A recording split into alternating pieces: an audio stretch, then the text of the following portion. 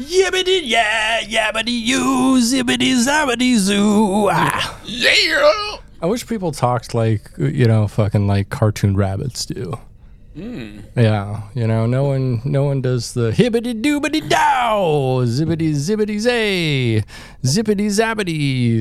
Fucking. There's like a town where, at least, I'm not sure if this still exists or not, but supposedly there's a town where everyone lives like it's the 1950s. Okay. And so you mean a sunset town?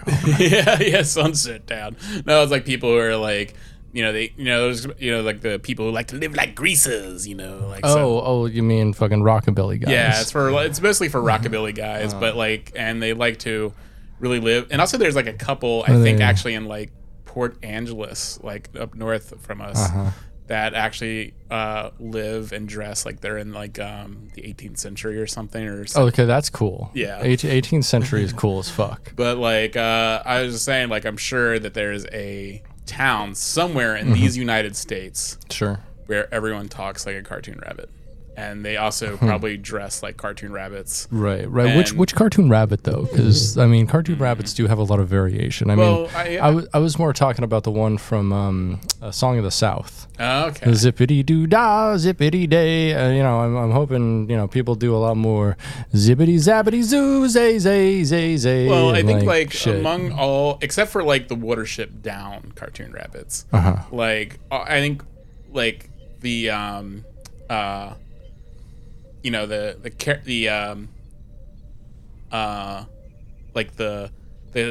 what a cartoon rabbit is like a character that's very energetic, mischievous.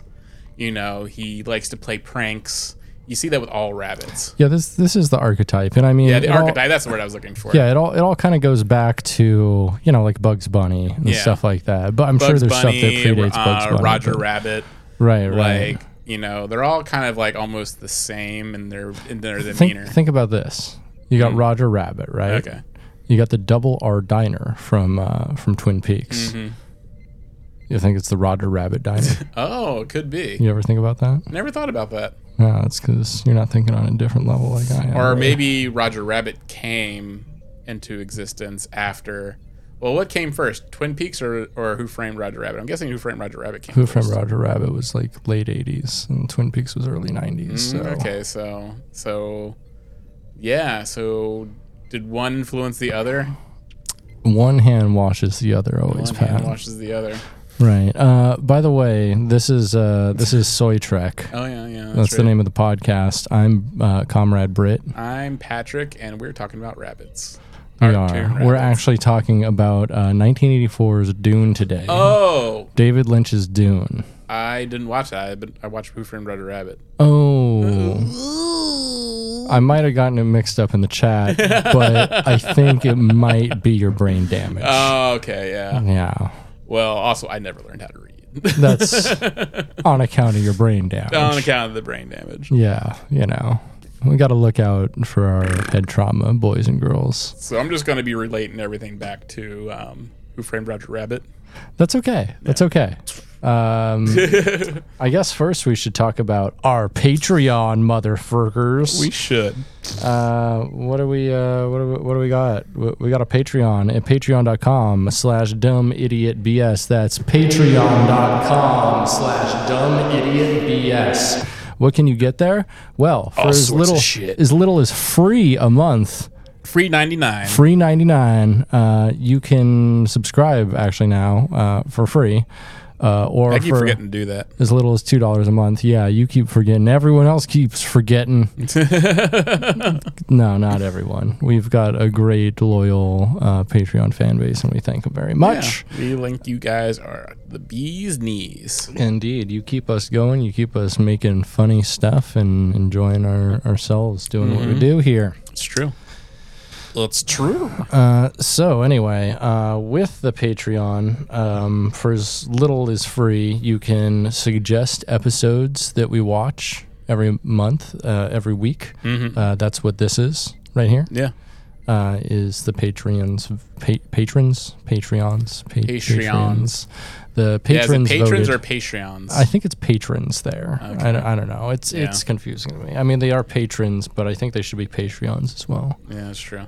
But anyway, so they recommend stuff, and then I put a poll up. People vote what they want us to watch the most. We watch it, and we review it, and that's kind of our game. Yeah. And then we choose stuff to do on our own. If you don't like the episode, guess what? It's your fault. Yeah, right? My brother in Christ, you made the sandwich. All we do is eat that sandwich. Oh, yeah. We eat that shit sandwich you feed us, baby. Oh, yeah. What else? I'm like, oh, here we go. For $5 a month or more, we consider you like a producer of our podcast, and we name you on the podcast.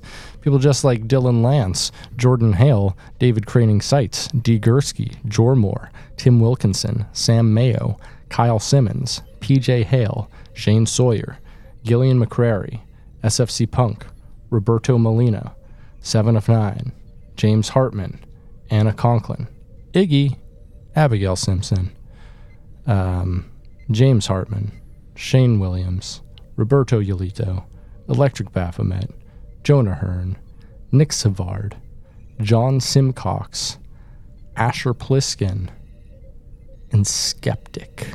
I don't know. I think I got everyone on there. I might not have gotten Christopher Loza. Oh, nice. So thank you to all those people. Yeah, thank you. I really appreciate it. For $10 a month or more, you get access to The motherfucking media dungeon.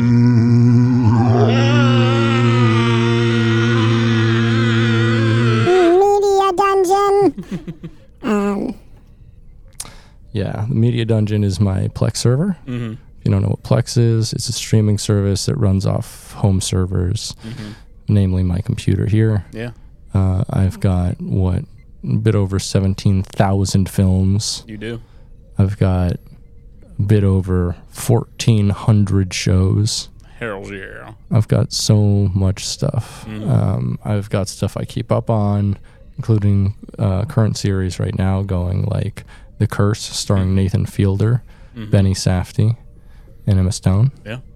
And also Fargo, the new season of Fargo, starring John Hamm. I should watch that one. Is John Hamm the main character? I don't know if he's the main character. He's definitely in there, though. Yeah. I prefer John Hamm to a John Turkey for like Christmas dinner. I hear he's quite the ham, quite the jokester, if you will. Yeah, he's friends with like a lot of comedians and stuff. He seems like he has a pretty good sense of humor. Yeah. And a pretty nice cock, you know what I'm saying? And a pretty nice cock, if you know what I'm saying. That's true. Like, have you seen that one? There's a picture of him, and he's got them, gray sweatpants. Oh, yeah. You can see the dick print. Does he have a pretty beefy? He is hanging hog. Oh yeah. Yeah, that is like a full swine hanging from a hook down there. Suey. Suey. Yeah. Yeah. I was just like, damn. That is a hog right there. That's a whole Christmas ham. Whole Christmas ham, baby. That's why they call him John Ham, is because he's got a whole hog, baby. Yeah, he's got the whole hog. He's like, I can spit roast you on this thing alone. It'll go from the front all the way to the back. Mm-hmm. Yep. It's true. Yep. I know from personal experience. I was on the set of that new Fletch film. He did things to me. He did things, unspeakable things. They were pretty awesome. He was getting like some sort of allegations recently, like I think a couple years ago, where it was just like saying that he hazed some people in college, and they were trying. I heard about that. Yeah, and he was like, "Yeah, sorry, it was in college. I mean, I didn't mean to." And everyone's like, "Yeah, he's a pretty good guy, but that is fucked up." Yeah. He did a fucked up thing. Some people do fucked up things and like become better people later in life. Yeah. It's allowed to happen. Yeah, people can change. Yeah, and they should. He used to be a piece of shit. Yeah, if he never was called to account for that, maybe now he should have like a public reckoning. But like, he's a good actor, and by all accounts, he doesn't do shitty things now. Yeah. So except spit roast people that come to see him on the set of Fletch. yeah. You just twirled me over that flame for so long. Mm-hmm. Comedy Central spit roast of Patrick Featrick Toey. Yeah, the Featrick Toey. And yeah, it's just like 90 minutes of me just spinning on that hog. Yeah, baby. Over an open flame. Mm-hmm. putting pineapple slices on Patrick roasting on an open fire. John Hamm's big cock in his ass. I know it's been said many times, many ways, but he's gonna break that shit like glass. That was wonderful. Thank you. That's my Christmas song to you. Yes. That's all you get for Christmas, Pat. Yes. Just the Christmas ham song. I actually saw a thing on Instagram. It was like trying to sell me a custom song, and it showed like someone in the car, and it has like this generic pop song like, I was 19 and you was 17 when we met, and it's all auto-tune and shit. I'm like, what? And it like gives all these specific details, and it's like a custom love song for them, and it's really bad. It sounds very like AI generated. It probably is. Like that's honestly probably what happens is like did you see someone singing it, or you just heard the song? No, I just heard the song. Okay, yeah, so it probably is just because like I was wondering if like a singer just they give you like personal information, they just put it into an AI thing, like make a song out of this, and then they just sing it. Right. Because I do see that like someone was like trying to sell like fake charcoal drawings. Oh yeah, that was funny. I was just like that are just drawn by AI. It's just like you can literally make that yourself. It just looks like a shitty fucking filter you use in Photoshop. Yeah. It's just like, okay, well, what are we doing here, people? We're seeing the end of art and the end of creativity. Yeah. At the expense of artists, and at the enrichment of a few people who have AI companies, and like a lot of people on Twitter who have like hashtag AI in their profile. And I do think they're kind of like overblowing its usability, I think, and it's like and its appeal. Because I think like once people are actually paying for like an AI movie, they're gonna be like, this is trash. I mean, it has a lot of potential to like streamline like a lot of work processes and make redundant things that like would definitely change like a certain, like the upper managerial class and a lot of things. A lot of people who just like look at data and make decisions based on that will now be like relegated to machines. Like, of course, people putting groceries on the shelves and shit. That's never going to change. I kind of do feel like the middle managers are probably the last ones to go, though. It's like the first always is on the chopping block is like the creatives. So it's just like, it's like we're going to still have like the guys who are just like a producer's cousin, just in those middle management roles, like making money while like just like have some guy make a script through AI and then use that. Right. Yeah, I mean, we'll see. I think the whole AI thing is such nonsense, honestly. It is. It's a weird attempt to like. So like the promise of AI is it's going to simplify everybody's life and like revolutionize labor, but it doesn't have an answer to what it's going to do once it revolutionizes labor. No. Because what do we do with all those displaced workers? Because right now our solution is basically putting them in jail or putting them in prison. Like, we like criminalize homelessness and vagrancy and things like that now to the point where like, if people don't have a home or have a place to go a day or night, like they are often charged with a crime for doing so and locked up for it. Yeah, I also feel it's sort of like, like the people who really champion this are people who think like movies have politics and are woke because there's like a human element behind it that's that's injecting their personal politics or something. And so there's like a war against creative types because they feel like they're like this woke gay influence on people. And so it's just like, oh well, if it's the cold logic of machines, they'll just make a make a non-political script that we can use, and that's going to be us, and that'll actually make movies that we can agree with, and not just something that we call woke every 5 minutes. So right. So yeah, it feels. Do we really need to agree with movies for them to be entertaining or good? I don't think so. No. Because I don't agree with a lot of the politics of like basically any good like Arnold Schwarzenegger film. No, except for maybe like True Lies. Like all of them have like dog shit politics where it's like basically like big man good because big man kill, and I'm like, wait, what? Yeah, Rambo 3, it's just like, and like, it's there's especially in like those action movies of the 80s that are just like we're definitely like. Arnold himself has said like they were a direct result of Reaganism and everything else. No. So it's just like, I mean, you can like it, but politically it's not like something that you can really endorse or enjoy. But like, I mean, and there's movies I've seen that just like left me feeling really bad, and I'm just like, that was great. It made me feel something, had invoked an emotional reaction out of me, And then, of course, there's like movies that invoke an emotional reaction out of me that I absolutely hate, like Lady Ballers. Right. Saw that. That was probably one of the most dog shit movies I've ever seen. It's what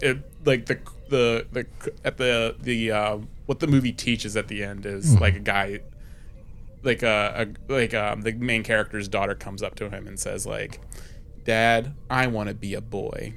And he's like, "No, honey, you can't be a boy. Why would you want to do that? Because boys are good at everything." And like lists like every single thing boys are like in this movie, like boys are good at sports, parking, and all those other things. And then he's like, "No, girls are good at stuff too. You can make babies." and so then that what makes the girl like, okay, I don't want to be a boy anymore, because it's like, all right, boys are winners, and boys are naturally good at sports, and I can never hope to ever beat a boy in a sport, but I can have children. And so I was like, this is the most evil movie I've ever. And it ends with like the guy realizing the error of his ways and replacing all of the trans players that he got that are just like his buddies that are pretending to be women to play in women's basketball. Joanna Man, and but the other team gets other guys to play, that are better players, better Joannas, and so the way they win is like then the little girls come out, and then the guys realize the absurdity of playing against women, and so then it's sort of like I think symbolic of them being like, we have to treat women like children, and we have to let them win in a symbolic way, but not actually. And so like the tall basketball players help the little girls dunk basketballs and stuff, and then and so that's really sweet. And so it is sort of like does feel like it's like a shepherding almost of women, which is like kind of like the message of what the Daily Wire teaches is like, men need to be the shepherd of women. Yeah. And so it was a really awful, evil movie. Like I was just like, wow, this is a piece of shit. I watched because I was like, what, I have to, because I knew that everyone's gonna be saying it's the funniest movie ever made. It's not. It's awful. But I wouldn't hate watch it if you want to value your sanity. Fair. Yeah. So you started that point with like, there's movies that like drive you insane, and then another type of movie. What's the other type of movie? Oh, I think like there's there's movies that make you feel an emotion, and then there's movies like Lady Ballers that are just bad. Oh, okay, but that makes you feel an emotion. It made me feel an emotion because I thought that's what you were talking about. I meant like because that makes you feel an emotion. Definitely. Oh, it definitely makes me feel an emotion, but it was just like, but also like there's like movies that make you feel bad, but you can appreciate the artistic approach of it. Like there's like just very nihilistic fills or something, and and just something that has like a message that and just like, wow, it sits with you. It's profound. It makes you it changes the way you think. It makes you sit and think about it for a couple days. And then there's like I think that's a good place to segue into what we're talking about today, because I feel that way about what we're talking about. Yeah, we could have segued when we were talking about AI, because this is at post Butlerian Jihad, where they had the machine rebellion. true, I guess. Yeah. Yeah, but I did a whole thing with it. We're getting like into 20 minutes here. We haven't even talked about what we're talking about yet. So let's just start off by saying we must not fear, because fear is the mind killer. Mm-hmm. Fear is the little death that brings total obliteration. I will face my fear. I will let it pass over me and through me. And when it is past, I will turn the inner eye to see its path. When it is gone, there will be nothing. Only I will remain.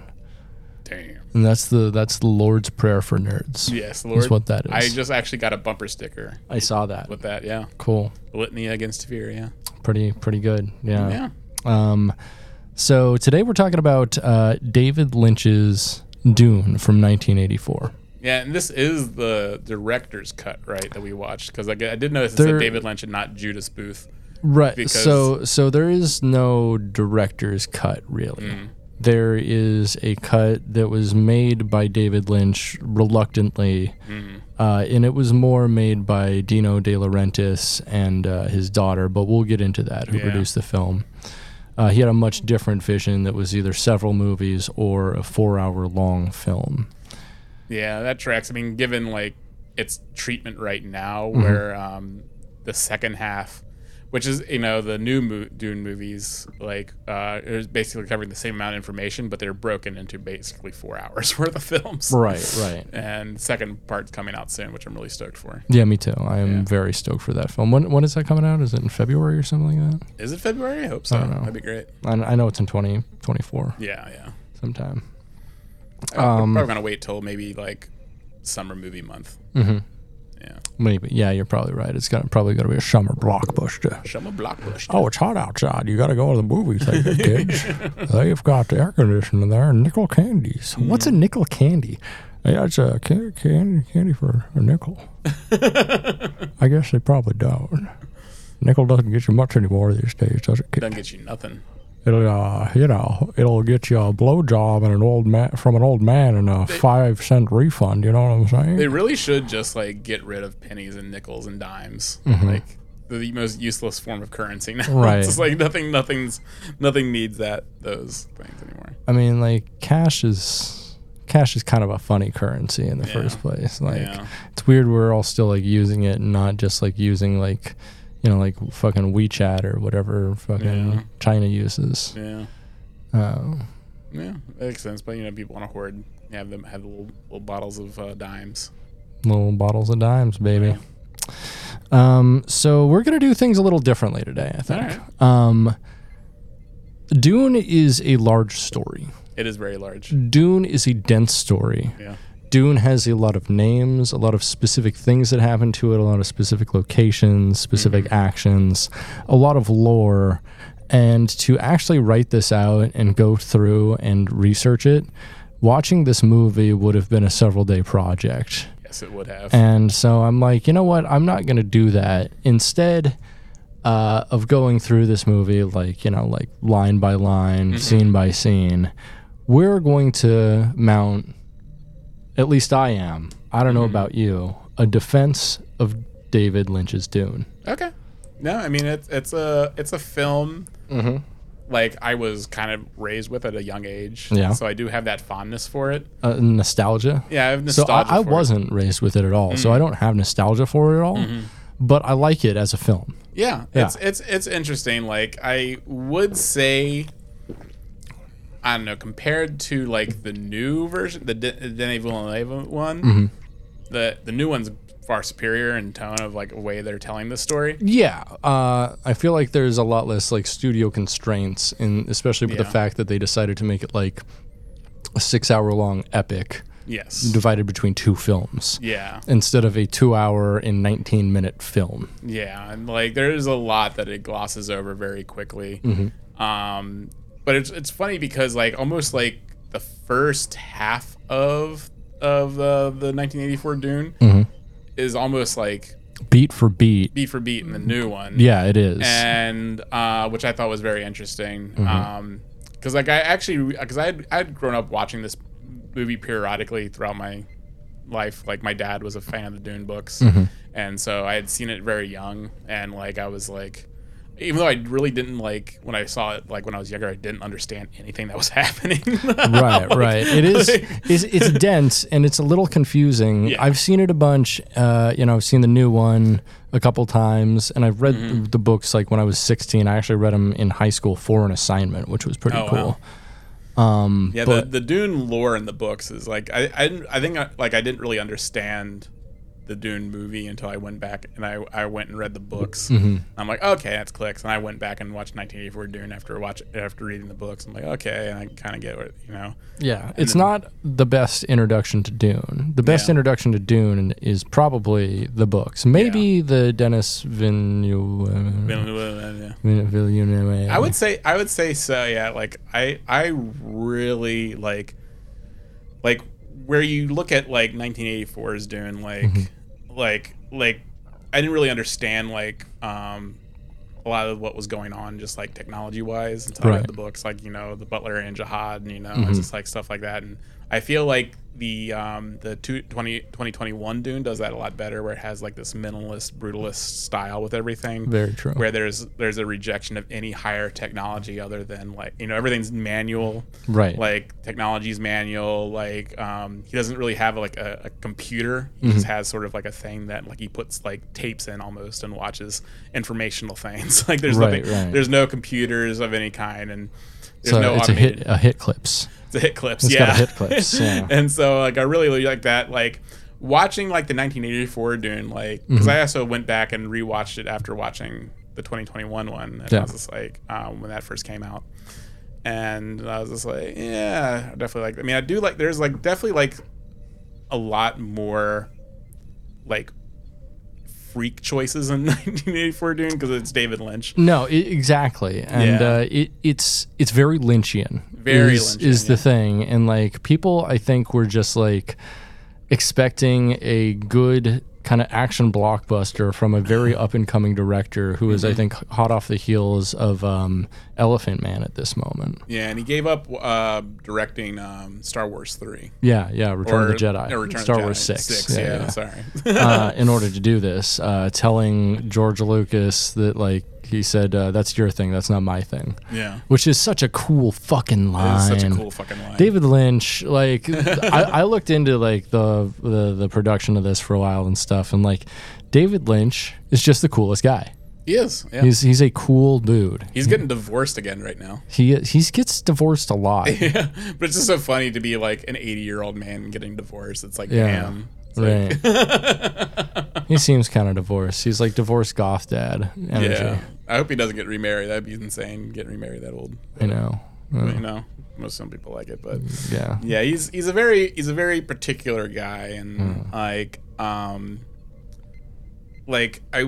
do like a lot of like the choices that he takes, especially with the Harkonnens and stuff like that. Just he really feels like the power to just go completely nuts.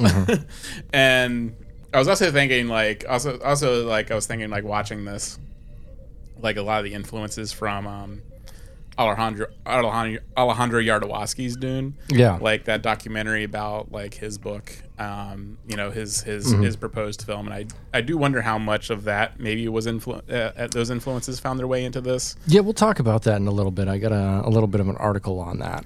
Oh, interesting. Yeah. So I actually wanted to kind of start off the whole conversation with a review from Roger Ebert on this film.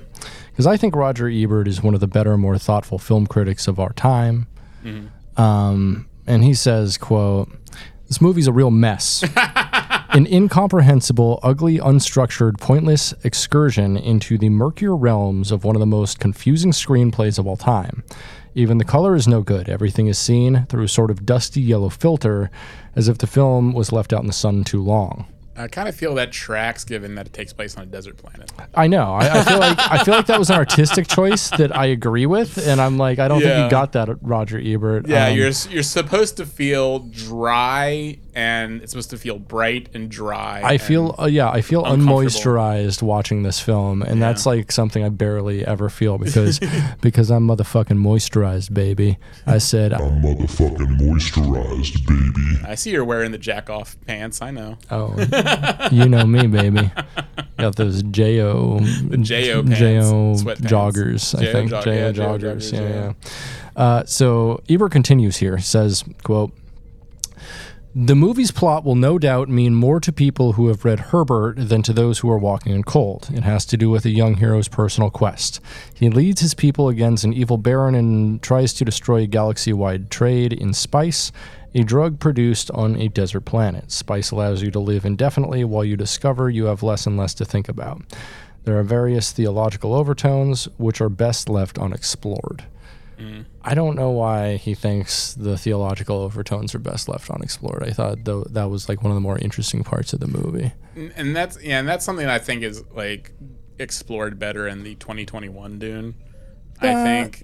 I mean, we'll see, I guess, because I feel like the theological overtones really come in like when Paul becomes part of the Fremen, which only like just kind of happened at the end of Dune. They do talk a lot. They do. There is a lot of buildup of the prophecy. That's true. And also you see like Gurney reading the Orange Catholic Bible at some points in the 2021 Dune. Yeah, I feel like the witches are set up a lot better in the 2021. They are. I do like how they look though in 1984. They're so cool. They're all like bald and shit. Yeah. And the fucking the kid one is Leah. so good. The one in the end. Oh god, I love that fucking kid. Just so fucking disturbing. Yeah, like I do like how they definitely like ADR'd her with like a grown woman's voice. Oh yeah, but it was like yeah, like it was. My brother's coming for you. Yeah, it was very like your mother sucks cocks in hell. Your mother sucks cocks in hell. Yeah. It was very like very Exorcist kind of style, and it was like very creepy, and I thought very effective. Oh yeah, it was. Yeah. I really kind of like the ending of this movie, but it's not like I think people were like expecting Star Wars, and it's not that. No, it's not. Like I do feel like. And it is funny because like Star Wars definitely affected a lot of like sci-fi movies that came out around this time, like Zardoz. I fucking love Zardoz. Zardoz rocks, but Zardoz also came out during the height of Star Wars, and people are like, it's not Star Wars, but it's just like it's its own thing. It is. And Star Wars doesn't have fucking Sean Connery wearing like a two-piece bikini. Yes, or a two-piece red leather bikini with thigh-high boots. Mm-hmm. Yeah, like. It took some choices, but like it definitely had like some choices in there. Yeah, I feel like the comparison between like Star Wars and Dune was kind of maligned it a little because it's not like a fun shoot 'em up. Like there's no space battles, there's no sword fights. Well, there's sword fights, but like there's like knife fights and stuff. You do have some fights in this. You know, you have Patrick Stewart running into battle holding a little baby pug. Right. It is definitely like less action based than the 2021 version. Yeah,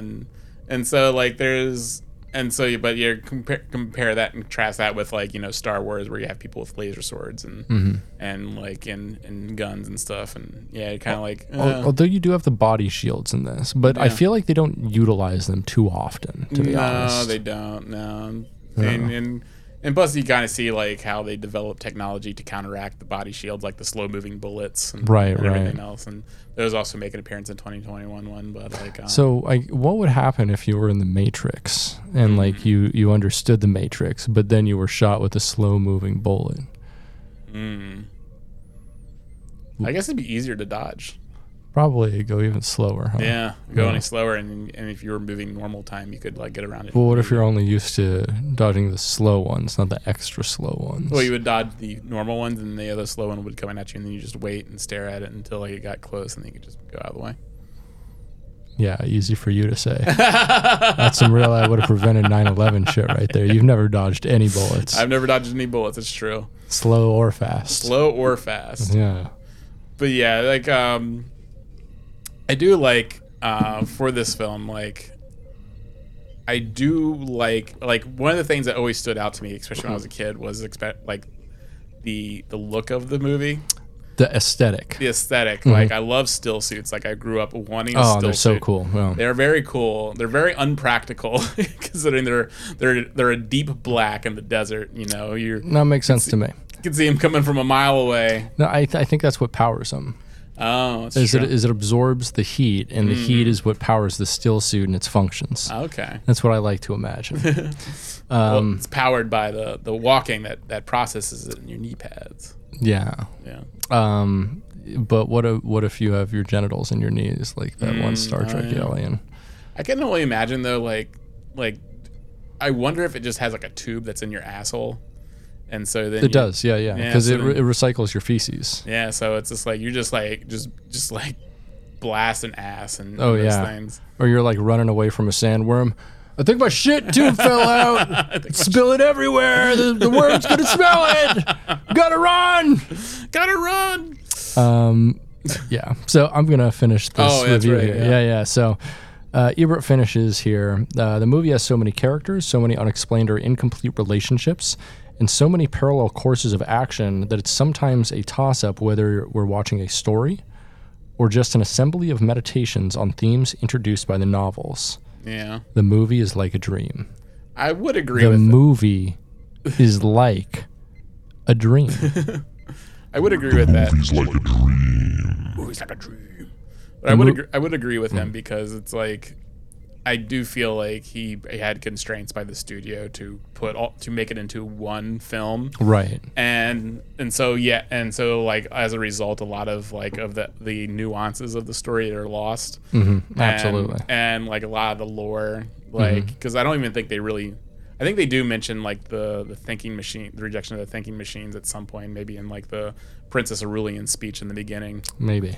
And I do like that, like because like going into this, like you know he is right about like how dense the story is, where like when people actually went and saw this in theaters, they were actually given a pamphlet, Right. an educational pamphlet, Right, which is actually a kind of a good idea, but at the same time, you can't read that in the theater, really. So it's like, No, you can probably read it. They will probably read it beforehand to like. I get mean, used to- how many people arrive early for a film, Patrick? Yeah, that's true. And besides, like by the time you get there, they already have like ads playing and shit, and it's Yeah. distracting, and you gotta position your coat just right so they can't watch you J&O Yeah. in the theater. It's true, but they didn't have JO joggers back then. That's true. That's a great leap in technology. But yeah, like you know, just like you know, that you could see like a lot of attempts they took to do shorthand for like a lot of just like natural world building from the beginning. Like you know,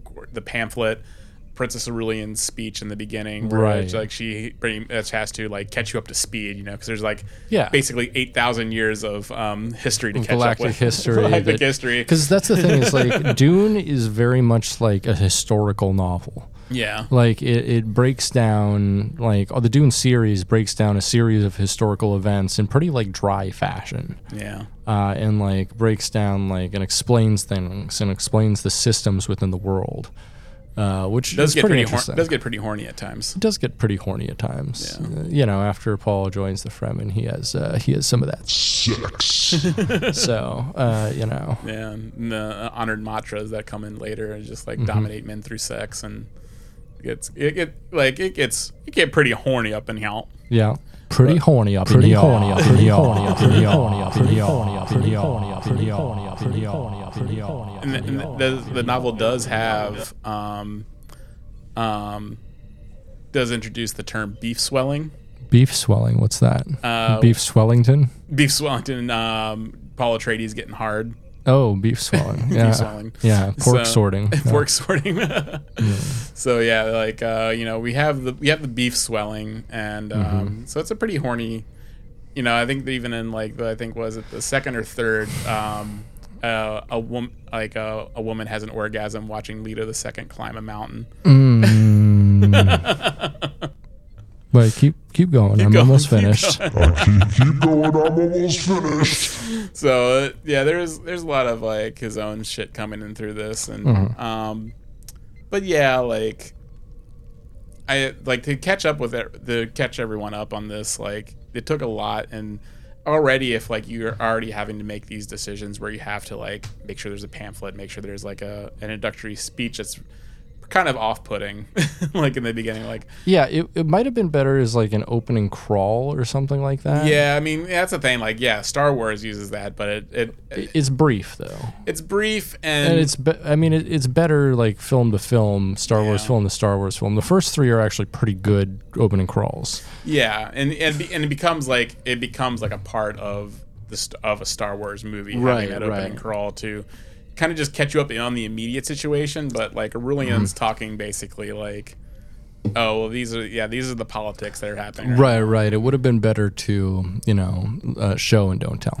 Yeah, definitely show and not tell, and like but that would have been like for a film that could have been a trilogy or something, and not just like, and you have to like, for the viewer, you have to like basically dump them in an ice bath or something to be like, okay, this is what's going on right now. Yeah, get used to it because it's going to be fucking nuts. You're not going to recognize anything that's happening on the screen. Or honestly, something they could have done that might have worked pretty well is changing some names.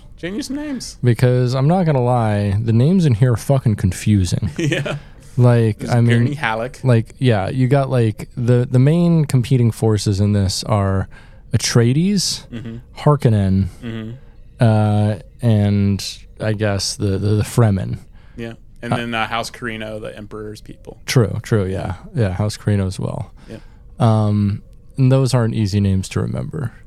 That's not anything like Skywalker, Darth Vader. Yeah.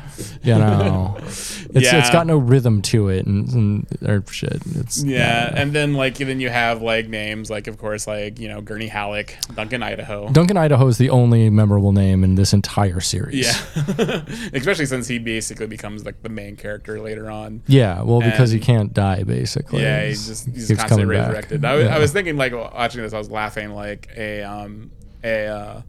a buddy cop comedy starring Duncan Idaho and Johnny Utah.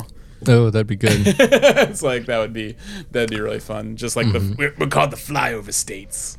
Oh, that's good. Or Danny California. From the Red Hot Chili Peppers song. Oh yeah. Maybe he's like the guy that gives them their missions.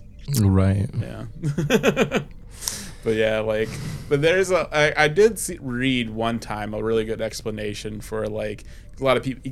You got a lot of flack for having his last name be Idaho, and I read a good explanation about that. I can't remember from where, but like a guy saying like, what they're not actually speaking English. Like they're speaking a language that is like so far changed from what we speak, because it's 8,000 years in the future. Like it's completely unrecognizable to us, and so his name isn't Idaho. It just sounds that way. Yeah, it's like Idaho. Yeah, it's like something like that. Yeah, it's something that's Idaho. Idaho.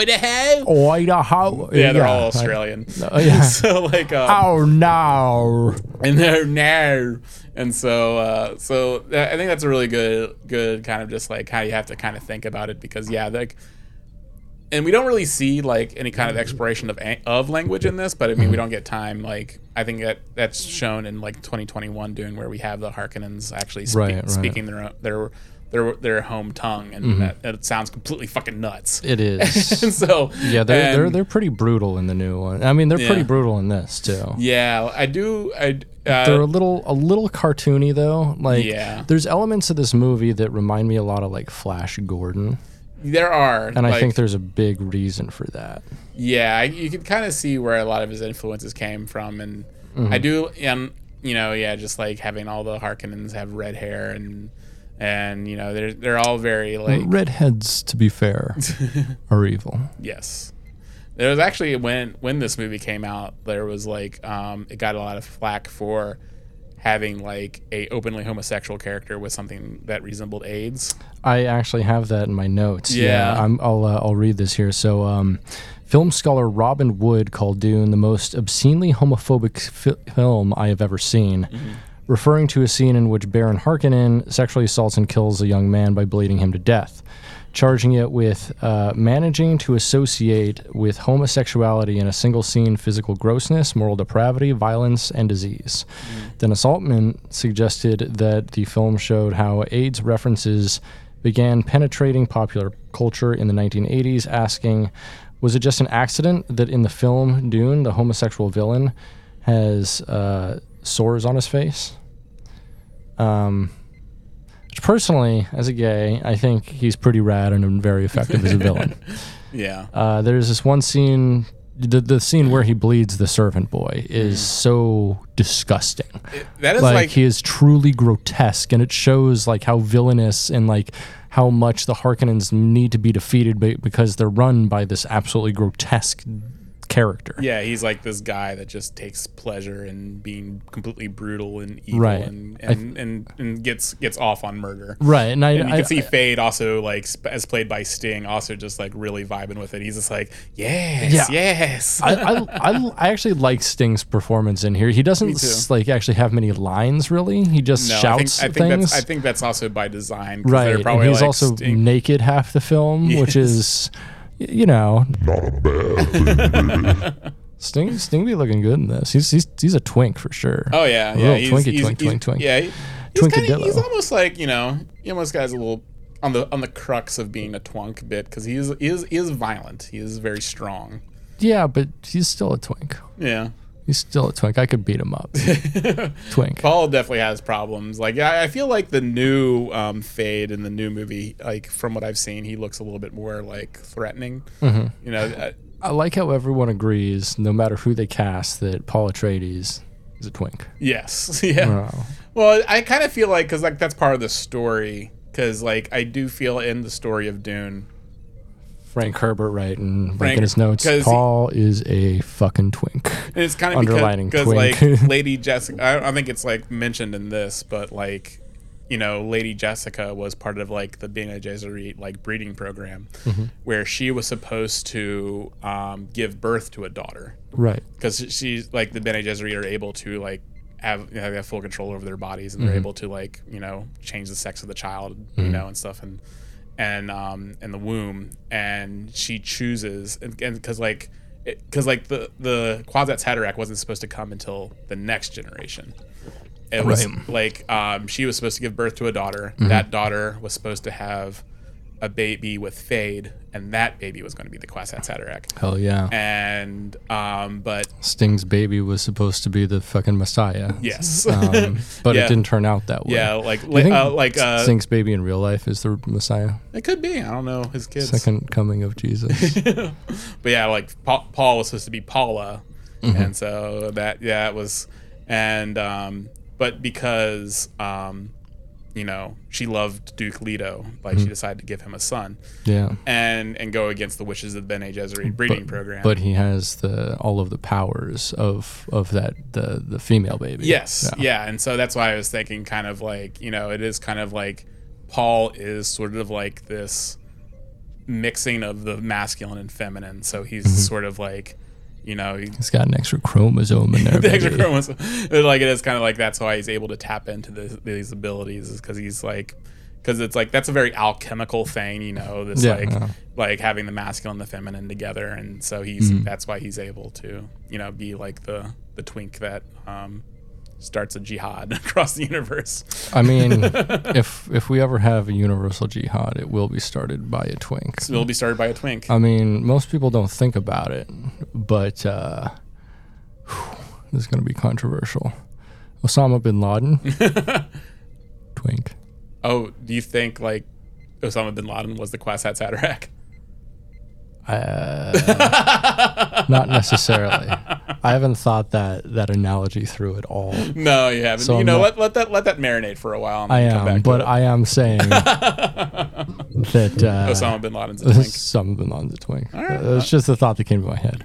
As I'm like organizing like people and like kind of like big world figures that have ever been around into like twink and not twink, and he's one of the few in there. Not a whole bunch of world-defining, world-changing twinks. No. A lot more twunks and like kind of just like bigger guys. A lot of bears changing history. A lot of like kind of dilfy types. Oh yeah, we had Eleanor Roosevelt.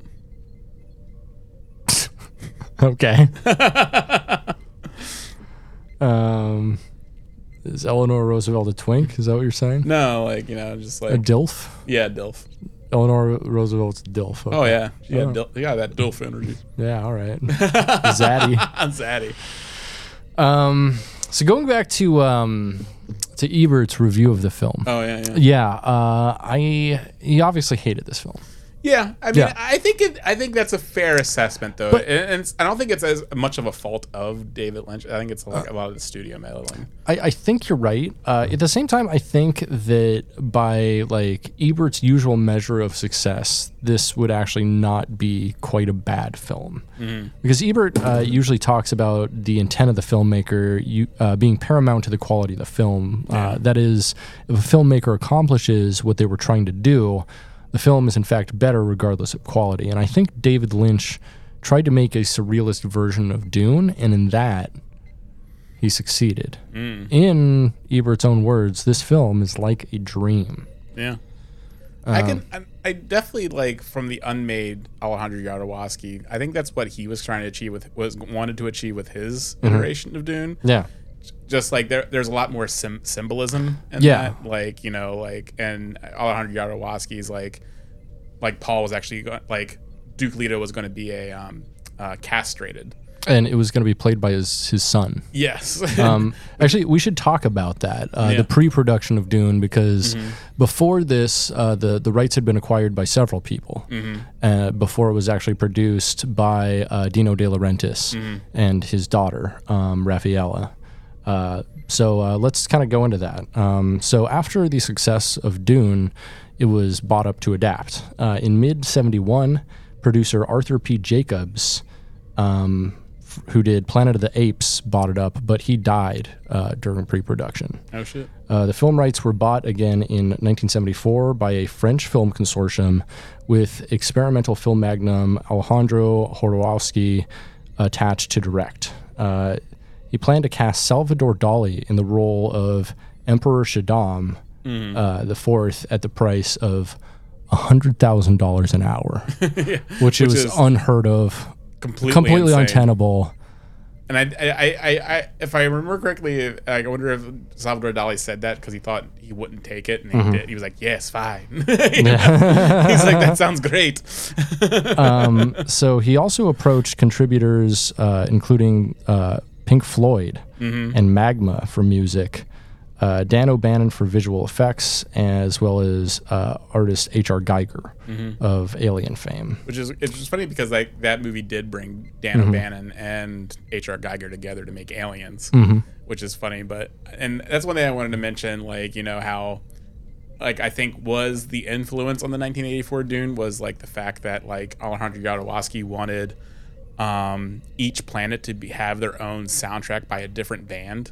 That's a great idea. Yeah, that'd be so cool. Like he was gonna have Pink Floyd, I think, do like the music for the Atreides, and like have other people for Harkonnen. So there's going to be all these like, you know, cool bands doing like their own individual soundtracks for each group, and that's why I think like, you know, because I do feel there is like a huge music influence, like for the music and 1984 Dune. Like I love the soundtrack by Toto.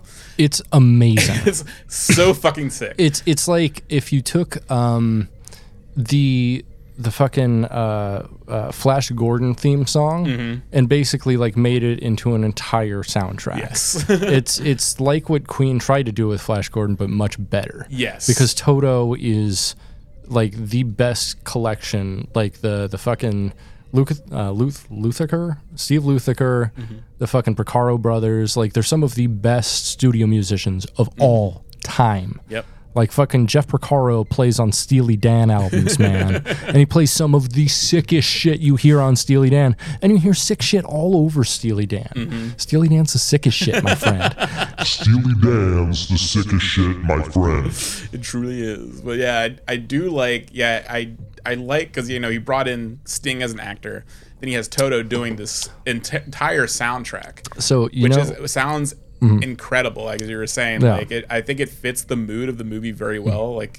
And I just like that. I feel like that idea to, you know, cast like, you know a band to compose the music for the film was kind of like born from Alejandro Jodorowsky initial idea. Yeah, you might be right. And speaking of musicians, Jodorowsky originally was going to cast Sting's character with Mick Jagger. Yeah. So another twink, another famous twink. So apparently these guys are seeing eye to eye when it comes to twinks. Yeah. Or maybe there was just a lot more twinks available in the 70s. I think there was, because like you kind of have to think about like, you know, the 70s and how in the 80s, yeah. In the 80s, like, yeah, it's just like, you know, still recovering from the Great War, you know. Sure. You know, like, you know, especially like the British. The Great you know? Twink War. They're all still pretty thin and twinky. Right. Like, yeah, because like all the fat guys died in the war because they were a much bigger target. It's true. It's true. Yeah, and just dealing with that, you know, the history of, you know, just like, you know, just the starvation basically, you know, during, you know, surviving during like the bombing. Yeah, if I was in a war and like marching out to battle, I would just like find the fattest guy to get behind, and I wouldn't like use him as a human shield. I'd just be like, "Your lead." And just like follow him, and be like, because you know it's a big meat shield. You know, a big meat shield. Takes a lot to go through human flesh of one big piece of meat. You know, and it's probably stopping there. They did have some good weapons though. They do have some good weapons. Yeah, but like but yeah, like the Toto soundtrack, like especially when he's riding the worm. Mm-hmm. And that fucking like kicks in when the heroic triumphant music kicks in. It's so fucking sick. Like you can't help but be like, fuck yeah. And it's just like, it's an amazing soundtrack. I think it fits the film I think well. it's triumphant. I think it's fun. It's got like it's like just a regular movie soundtrack, except it also has like a lot of electric guitars. Yes. It sounds like if like Trans-Siberian Orchestra was hired to play a score that someone wrote. Yes, yeah.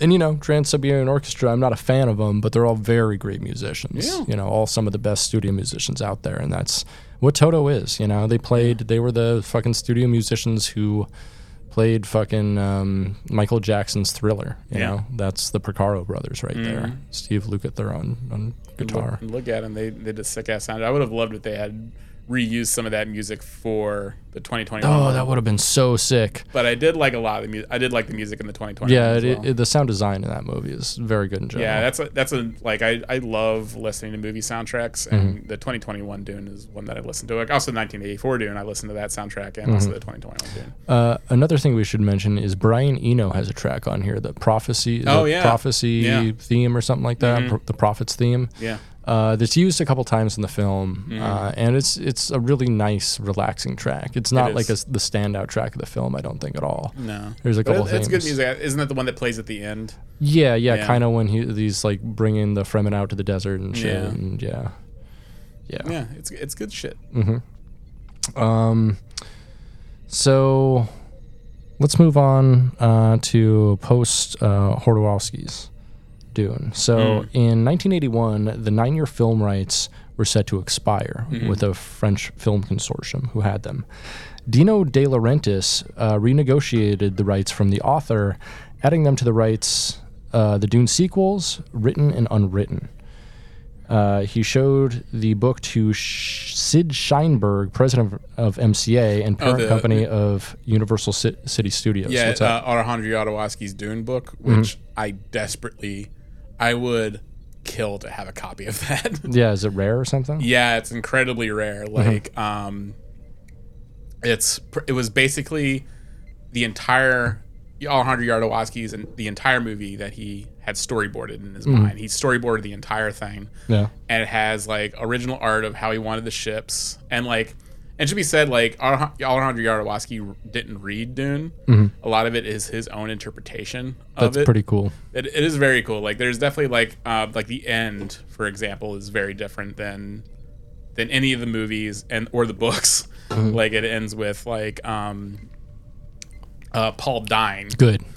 But when he dies, his essence basically goes into everyone. Yeah. Okay. So cool. So he becomes everyone. It's a lot more. It's spiritual. It's a lot more spiritual. I'm like into that. It's a lot, very avant-garde. You know, you would say, and like. Oh really? Yeah. Jodorowsky, really? Yeah. You sure? Him? The guy who made Holy Mountain and El Topo. Are you sure? Yeah. Yeah. Like So I would have loved to see that. I somehow forgot about Otolpo, who's like the fucking entire premise of that film is like, what if a guy had a really big black hat? Like that's the whole fucking that's the pitch. Yeah. Like it's great. I do love like in the beginning of that film, that's his son, and it shows like the son having to bury his favorite toy in the sand so he could become a man. And I guess like in real life, Alejandro Jodorowsky like lost like contact with his son.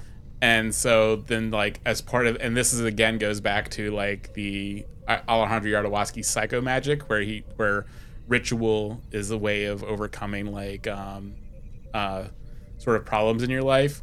He brought his adult son to his backyard, has him go dig in a spot, and he digs up the toy that he buried in the movie. And he's That's amazing. And he goes, "I have just given you back your childhood."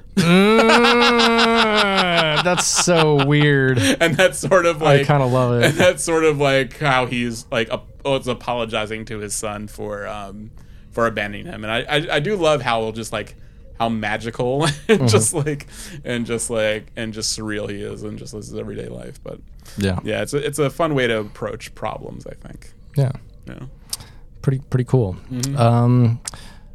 So let's talk a little bit about like the crew of this film and like the people who definitely succeeded at their fucking jobs. Yeah, I want to start with a guy named Anthony Masters, who is the production designer on here, and he's usually an art director or production designer on movies. You probably best know him as the production designer on 1968's 2001: A Space Odyssey. Oh, nice. And so he's responsible for like all those sets and stuff, which are like some of my favorite sets in all of film. Oh, absolutely.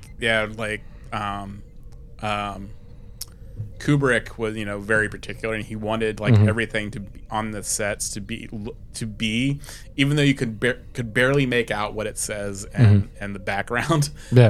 But he just wanted to make sure that everything would be like as it actually would be, like so cool. Just like every single detail what it would be like on a spaceship if it was actually a functional spaceship. And I love that sort of like weird attention to detail like Kubrick had.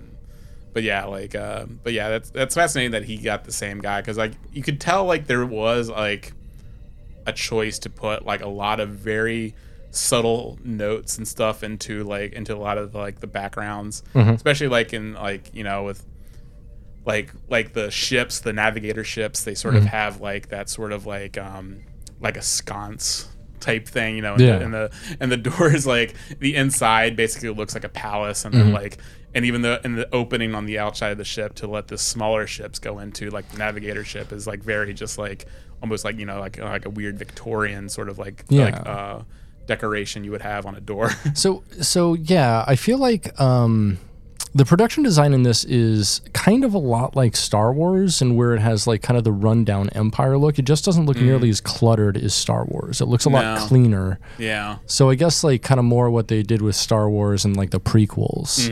But it's so dusty. It's very dusty. Everything's so dusty and brown, and like, I don't know, some of the things they decided to do, some of the set pieces, some of the creatures, like that one thing that's in the tank in the beginning. Yeah, the navigator. Yeah, the navigator. That thing is so disgusting and almost Cronenberg-esque in its execution. Yeah, like I'm curious to see, like they're going to introduce the navigators in the 2021 sequel to that. Would you fuck the navigator? It's got to have a ishy squishy. Ishy squishy. It's got to live in a atmosphere of pure spice to live. Right. And I think get you high as fuck. That would get me high as fuck. So yeah, I probably wouldn't. Flying. I don't know, but it does have like really bulbous cheeks that look like butt cheeks. Like its face cheeks look like. I mean, that could be its butt. Who knows? I don't know. That sounds pretty hot to me. Because that thing was originally like a human that's been like. That's why they call them ass cheeks, is because you don't have to differentiate between the face cheeks and the ass cheeks. You just stick your dick in. Stick your dick in whatever hole right there. Yeah, the navigator is just like a human, like just like malformed from space. What if it was the vagigator? The vagigator? Yeah, and it had a big old sloppy toppy. I would love that. Sloppy. Sloppy moppy. There Sloppy we go. moppy. That's what I'm talking about. That's a sloppy moppy. Hey. Hey girl, you got that sloppy moppy, let me give it to ya. Hey girl, you got that sloppy moppy. I do like. I mean, we don't see any gators, but we do see lots of dogs in this movie. Yeah, we do. Like, specifically, like you could like the house. Like, we don't get to see the House Harkonnen dog. I don't think. I don't think so. Like, we see the Crinos. The Crinos, they love bulldogs. In the beginning, we see like a whole mess of bulldogs. Right. And the Atreides love pugs, apparently. Right. And specifically, they had a little tiny girl pug that's like that's seen a lot, and we love our pugs, don't we, folks? And and I do wonder, like, there is a sort of like history of pugs and how they attach to royalty. Like, it's said like they're famous for being very protective of royalty, especially because there's this one a political assassination that almost happened to like some emperor type dude, and a pug, some guy who deserved it, but a pug woke him up with its barking. And so he he was saved. He was saved from the assassination attempt. And so that's why, like, and so then pugs have kind of been seen like as a protector of royalty, and maybe also that's why they were with the Atreides, because that's an early warning sign that they were going to be in danger, right, from the Harkonnens. Like they were targeted for assassination, and they. Or do you think they're targeted for assassination because they're seen as weak for having pugs? Maybe, and because the pug doesn't save Duke Leto's life, right? So, like, because that's what they're fabled to do. They're fabled to protect the emperor. So did the pug fail, or was too much responsibility placed upon the pug? There could have been too much responsibility placed on that pug. Like, I think we're asking a lot of a dog, especially a really little nervous dog. And plus, he seemed to be. I think it was a she. She looked a little tiny girl pug. Yeah. She seemed to be hanging out with Gurney at that time. So. Because Gurney went into battle strapped with the pug strapped to his chest. That's not kind of selfish to bring your dog into battle like that. He was protecting it. Like, I kind of like when we see Gurney like 2 years down the line, like that pug is gone. Yeah. So we can only assume he ate it. Right. When you're in the desert. Yeah. When you're in the desert, what you gotta eat my dog? See that? Down on the bayou, you got all types of gator, you got snake, you got bugs, you got all types of proteins you can eat. You got all sorts of proteins. But when you in the desert, you got a dog. You got a dog. Yeah. But you got a spice mix, you got a spice rub? Yeah, and the spice, it gets you fucked up, and it smells like cinnamon. Sand, most people don't know this, sand is a spice rub. There's all types of stuff in there, like... I don't know, little pieces of glass and it should be salt. Thyme. It's like salt, I guess. I don't know. Yeah. There's cinnamon in there. There's spice. Yeah. Cinnamon and spice. And everything nice. Yeah. Like, but yeah. Yeah, we can only assume Gurney did, like, rub that dog with spice and eat it. So that's kind of sad. It's kind of a sad fate for that little tiny pug that Gurney ate it in the desert. But, like, yeah, I just thought that was interesting. It was like something that's not really in the books or the 2021 movie. It's just like the royal dogs, which I just like it's a nice touch. And I was like trying to think of like symbolism. That's why I was like thinking like, oh, that story of like why because pugs are like always attached to royalty and stuff. So I wonder if that's and specifically that story of like warning the royalty of danger. Dear Dennis, Villain Avenue. Show Gurney eating the dog, please. Take me down to Villa Avenue. I'm gonna take you higher. Villa Avenue, yes. Villain Avenue is what I'm calling him from now on. Is that okay with you? That's fine. I'm never gonna remember his real fucking fake we gotta ask David. Well, David Lynch famously will not talk about this film. Kind of. He kind of. Oh, we I can get into think that. what was that? Was it 2022 when he finally did? Like, yeah, he did. I'm gonna keep talking about the production here though, because I want to talk about the costuming in here. The costumes are sick. The costumes are amazing. They're like one of the best parts of the film. They're consistently cool.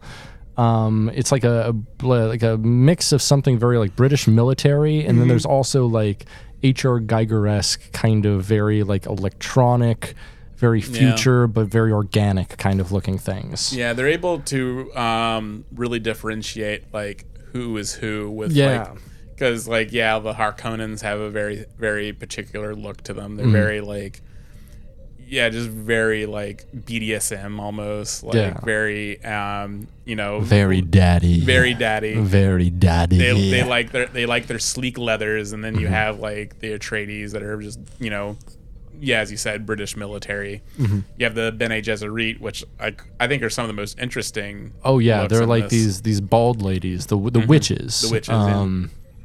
They're like they're like they've got these weird like, I don't know, like 18th century looking like headscarf things that are almost, I don't know, reminded me of like Ferengi, the way they were all set up. Yeah. And then they got like these bald ass heads. Got the bald ass heads. Which makes me wonder, do they all have skullets? Is that what's going on?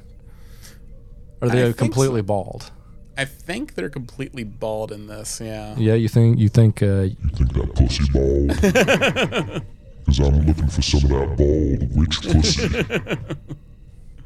You know what? Probably. I do like sticking my penne Gesserits. You know what I'm saying? I do like Helena Moheim's like the Reverend Mother.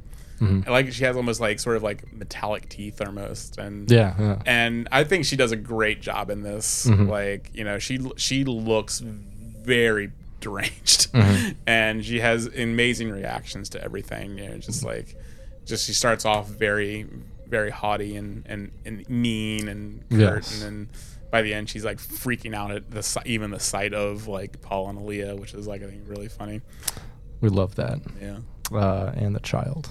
Yes. That child is so fucking fucked up, man. So the costuming in this movie was done by a guy named Bob Ringwood, who you might know is the guy who did costumes for Demolition Man. Oh, sick. Excalibur. And Star Trek motherfucking Nemesis, baby. Hells yeah. He made Shinzon's sick ass fucking jacket for that film. I can kind of see the influences on Shinzon's jacket. No, I can totally see. Yeah. Basically how all of the fucking like Romulans looked in that film is like kind of Harkonnen. Yeah, for sure, style, definitely. 100%. He's also responsible for 1989's Batman Forever. So he had the nipples. Batman Returns. Yeah. So he did the bat nipples. He also did Alien Cubed and Alien Resurrection. Okay, cool. Yeah, so he's been around the fucking block. I like both of those. I don't love Resurrection. I like Cubed. I like Cubed. Cubed Assembly Cut is good as hell. I liked Resurrection. I think like that movie I like a lot because like it definitely like throws you for a loop about who's going to survive and who doesn't. Yeah. Like because you initially think it's going to be like the conventionally attractive guy and his girlfriend that are going to be like the main characters of that crew, and then it's like you got Ron motherfucking Perlman instead. Hell yeah, we got the guy who played Beast in Beauty and the Beast. Yeah. The guy whose face looks like a dog. Yeah. And then the guy in the wheelchair who's like I think his name's Dominique Pignon. I can't remember his name, but he's in a lot of Jean-Pierre Junot's movies. Who did Alien Resurrection? He's basically like a staple in every single one of his films. And nice. I think that's his only English-speaking role. Really, that's surprising. Yeah. What do you think about the acting in this film? I think it's definitely over the top. Like it's a little melodramatic at times. You're not wrong. The Baron he's really selling it. Like you could tell he's So actually, I put that as my favorite performance in the whole film is Kenneth McMillan as Baron Harkonnen. He's disgusting, and he's reveling in the disgust. He is. He's just like. I mean, he's making fucking mouth noises. He's like talking all wet and shit. He gets up very up close and personal with every single person.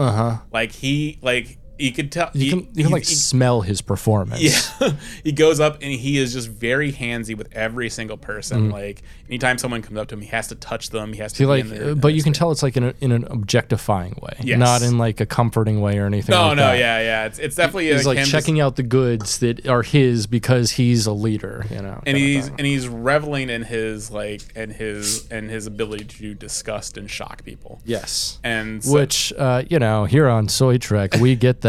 That's our brand. That's our brand. But yeah, like he's really loving like his whole deal. Oh, he's loving his whole deal. All right, whole deal. HOLE, the band that was written by Kurt Cobain. He's definitely. I think he stands out. Also, Brad Dourif as Peter DeVries, the deranged Mentat. Yeah, like he's great. I mean, Brad Dourif's always fantastic in everything he does. And but yeah, it's there's a couple kind of boring performances. We didn't have much of Duncan Idaho in this film, unfortunately. No, and I don't think that Duncan Idaho had no juice. No, definitely not. Richard juice. Jordan, no, he's definitely was it Jason Momoa they used in the newest one? Yeah, he's a good Duncan Idaho because Duncan Idaho is like this warrior type guy. Yeah, it was like fucking casting Tom Cruise as Jack Reacher when Jack Reacher is supposed to be this huge jacked dude. They use Thad Castle in the in the Reacher series, which makes a lot more sense because that dude's huge. But yeah, like Jason Momoa makes a lot of sense because in the books like Duncan Idaho is always described as having like black goat hair, so he's like he has black curly hair and stuff, and it makes sense because like depending on where they want to take this, on how far they want to take, I mean at the rate that they're making the movies, I'm not sure if they'll ever do it, but if they were to expand beyond the first book, like Duncan Idaho basically becomes like the central character of the entire series. So yeah, casting Jason Momoa, already who has like he's got juice, baby. He's got juice, and he's got juice. It's a classic Chad right there. Oh yeah, seems like a good guy type guy. He could carry. Was in Stargate Atlantis or something. What yeah. He could carry. More Dune movies if chosen to. Yeah, definitely. And so yeah, I think that was a good choice to put him in there because he's because he's a very charming guy and can really have that sort of like dude, because I think like in the books they mentioned like Duncan Idaho fell after killing like 100 Sardaukar, and he personally killed like that many before finally dying or something. So it's like he's someone new that's believable in that role. Hell yeah. And it should be noted this is Kyle MacLachlan's debut film role. Oh yeah. First film he's ever in, which is surprising. Because he takes the lead and he takes it pretty confidently, I think. He does, yeah. And this film actually starts the working relationship between him and David Lynch, and they actually, because of this film, that's how he got the money to make Blue Velvet. Oh, awesome. Yeah. So which is kind of funny because like Dino De Laurentiis gave him like the money to do Blue Velvet, which was at the time considered too fucked up of a script to make. It's like well, we kind of fucked up with this Dune adaptation and what if we make this like other fucking freaky fucking movie that no one wants to see. But yeah, like that's how he was able to. I'm not sure if he. It was like the working relationship between him, Dino De Laurentiis, and Kyle MacLachlan. Yeah. Yeah, and apparently it should be noted that Dino De Laurentiis and Raffaella De Laurentiis are largely credited, especially told by David Lynch. Although there's a certain things he can't say professionally, at least, are credited with basically like ruining this film. Originally, he had planned to have it as a 4-hour-long film, and according to Patrick Stewart, each character in the film had at least 2 scenes cut. Wow. Which is a lot of scenes in a film. I even noticed in this version that we watched, there's definitely scenes that I remember being cut. Like I think at the end, like Thufir pulls his own heart plug. He commits suicide. Cool. And that's not in this. Also, also what was missing is like I'm pretty sure it was in the original film, like Paul making the announcement that he was going to marry Princess Aurelian, because like and I'm pretty sure that's done in another version that wasn't in this version. I don't think. I don't remember that happening at the end. Yeah, I haven't watched the extended version or anything. Yeah, because like there's because that's part of like what Paul has to do to legally become emperor is like he has to marry Princess Aurelian, and then he's like, but it's only going to be in name. For China, you are my love. Oh yeah, and so which we should mention Shawnee's performance by Sean Young. Yes, absolutely great. Yeah. Sean Young is very hot. Yeah, she's great. She's like I liked her a lot in Blade Runner. Like and then she goes and does Ace Ventura: Pet Detective. I totally forgot she's in that. That's so weird. Yeah, she's the one with the bad case of hemorrhoids. Yeah, right. But like Sean Young's great. Like I have heard like me and Lucy basically watched this together. We started watching at the same time. Sure. And she was looking up. Apparently, there is like another like straight to video movie, starring Sean Young about. I think it's about Dune. Oh, really? Yeah. I think it's available on Prime. Mm-hmm. I need to look at what it's called again, but it'd be funny to see who Sean Young's playing in that. Mm-hmm. So it said that. David Lynch has said he considers this movie the only real failure in his career. To this day, he refuses to talk about it and the production in great detail and has refused numerous offers to work on a special edition DVD or Blu-ray. Lynch has always claimed that revisiting the movie would be too painful an experience to endure. Many fans hoped that he would eventually come around, and in an article published in 2022, he did say a director's cut could happen. So there is still hope for this. Yeah, that'd be interesting because I do feel like the first part of this Dune was kind of like the trajectory that he wanted to go on. Mm-hmm. But then like everything after Paul and Jessica crashing in the desert and then being found by the Fremen, everything moves incredibly fast. It does. And that's the thing is like... it took 3 hours for Dune 2021 to do what they did in like an hour and a half, hour 45. Yeah. In 1984's Dune, and so I think the setup for the film is great. Yeah. It does rush the ending though. Yes. And they're going to give another 3 hours to what they gave like half an hour in this film. Yeah. So and I thought it was smart to like not introduce some characters like Fade and stuff. And, right. I do feel like maybe at some point in the production, maybe like I guess like they started to realize how long this shoot was going to be. I think maybe he was pressured to really wrap it up because like once Paul and Jessica meet the Fremen, like they're just like, all right, you're part of us now. Yeah. Like there's no tests, there are no trials. Yeah. Whereas like in like the 2021 one, we had like the fight with Jamis, like played by Mbinga,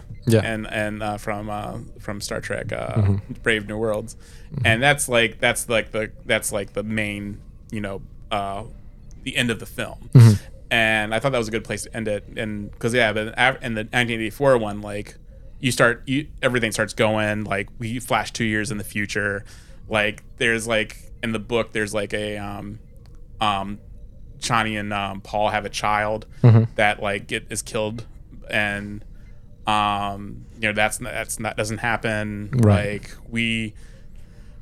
We're just like, oh, now there's a baby that has all the thoughts of that has the brain of an adult, and we're just going to just like really rocket this through. You're going to drink the water of life. You're going to do all this stuff, and so and I do feel like that's probably like for the viewer who's who's unfamiliar with Dune. I can see that being very discombobulating.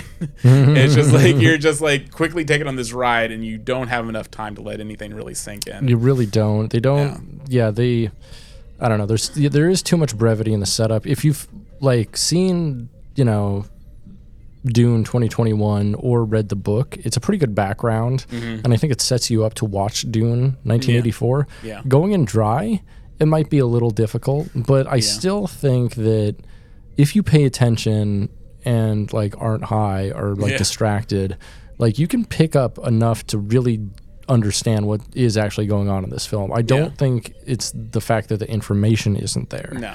I think it's maybe the pacing of the information. Yeah, the pacing of the information just, I don't know, I just feel doesn't make it enjoyable.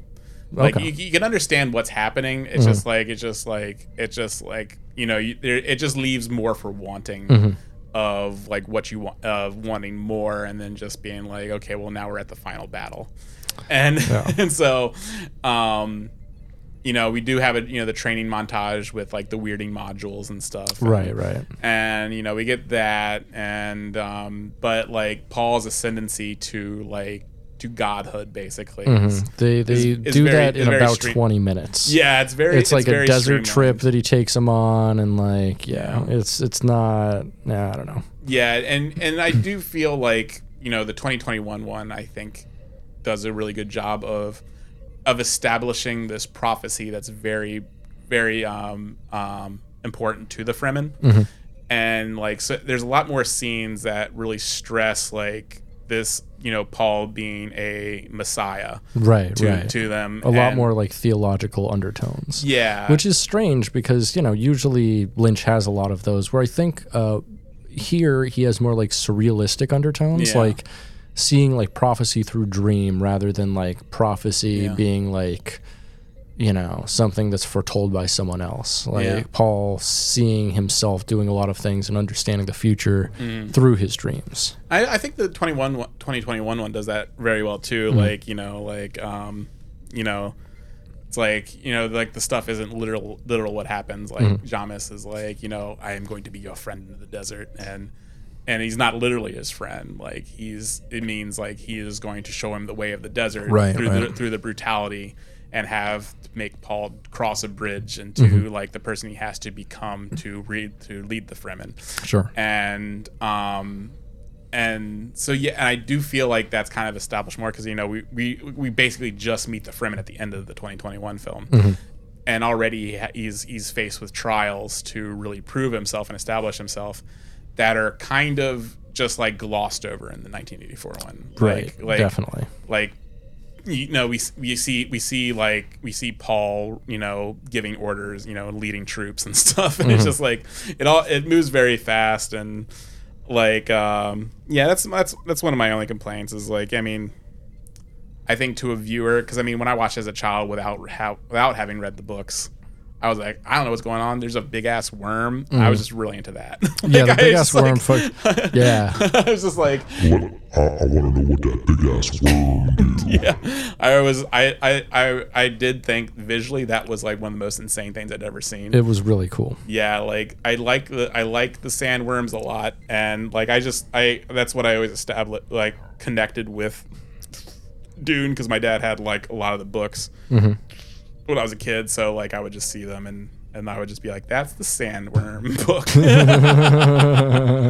But like like watching it, reading the books and like having like that backstory was able to, you're able to, as someone has read the books, you're able to fill in a lot of things that they gloss over in the 1984 film. But anyone who hasn't read that, it would probably be like, left wanting. Yeah, and so I would actually recommend reading the book and then watching the 1984 film, or just watching Dune 2021 and then Dune 1984. Although, like, I don't know. Yeah, you're going to be probably maybe dissatisfied with the last, like, half hour. Yeah. 45 minutes, because it is, like, it does rush the second half. But I gotta love Lynch, because even though he rushes over a lot of stuff in the plot, he finds time to add little fun things, like the cat you have to milk. Right. Yeah. Milk cat. Yeah. Milk cat. And so I'm like, cool. That's fucking weird. It's not in the book. but we're gonna include a cat you have to milk, and a lot of like gooey things. A lot of gooey things. Like he definitely explores like the gooiness of the Dune universe. I think more than Hubert does. Like the wetness of everything. Yeah, there's a lot of wetness, and just even in the desert, there's a lot of wetness. You know what I'm saying, baby? I know what you said. A lot of wetness in the desert, baby. And you're going back to like the performance of the Baron. Like he's so wet. And his initial introduction, he's being drained, and also he is like in the moon vein. He is throwing spit everywhere. Like every single thing he says. Not just spit, baby. But everything he says out of his mouth, there is a big globule of spit that just shoots out, and he's being very wet with it. He's like on our what was it what were the two characters we were doing where they talks real wet. Oh yeah. This is Cars and Cigars with Danny Gentleman and the Butthole. Hello, Danny. I'm the Butthole. I'm Keith McMillan. Okay, well, no, we just watched Dune, and we really appreciate, having wet representation in a film. Wet representation. We get to see someone that's just like constantly moist outside the mouth. He is coming out of every single pore, every orifice. Every single hole in his body is leaking something. Every single fucking hole in my body, you have no idea. You have absolutely no idea. Also, another leaking person though was one of the guy in the guild navigator guilds. Mm-hmm. Like he just had like an open sore on his head that was leaking some orange translucent fluid. I bet he was gay too. Probably. You know what they say? If you got sores, you got AIDS. Whoa. That's what they accused the Baron of. That's what you said, buddy. That's why they said like, the Baron AIDS. But really, like I don't think is one thing that's really introduced is like a Bene Gesserit gave Baron that disease because he like raped her and then like she gave him a disease. And also I think it's like kind of glossed over is like also like Lady Jessica is like the Baron's daughter, I think, or granddaughter. Is that right? Yeah. Oh, okay. Yeah, like I don't think he's aware of it, because he had it with the Bene Gesserit and she was raised, but yeah. So yeah, they're all just inbred. Wild. Yeah. What are you doing, Step Harkonnen? But yeah, it's a very interesting story. I think like they were saying like George R.R. Martin was really inspired by this. I can see that. Yeah, I can see that because there's a lot of like books. Political in-playing between houses and like a lot of classes and people within those classes and having like different material concerns based on their class. Yeah, and that's I will say like I love the Dune universe. I wouldn't ever want to live in one. No, live in it. No, it would suck to be anyone but the Emperor. Basically. Yeah, anyone who's not royalty of any kind seems to just live their lives in service of like some deeply inbred royal family. So it's just like it'd be something and supposedly have to worship as a god. It's kind of Warhammer 40K ish. It is, yeah. Like just like have like this. And I do think that's one thing I like about like the 2021 one is like it definitely like makes Sardaukar look more Warhammerish, I think. Yeah. Because like it shows us their planet and they're just like these like Warhammer guys, like just like the Space Marines, and it's really like cool. Henry Cavill. Yeah, like they look Warhammer guys. They're very hairy, very large, and they're wearing sweatpants, wearing the pressure suits. Yeah. Or the JO joggers. The JO joggers. Yeah. Yeah. So all in all, what do you think about this film? What's your final diagnosis? What's wrong with it? What are its weaknesses? What are its strengths? Do you ultimately like the film?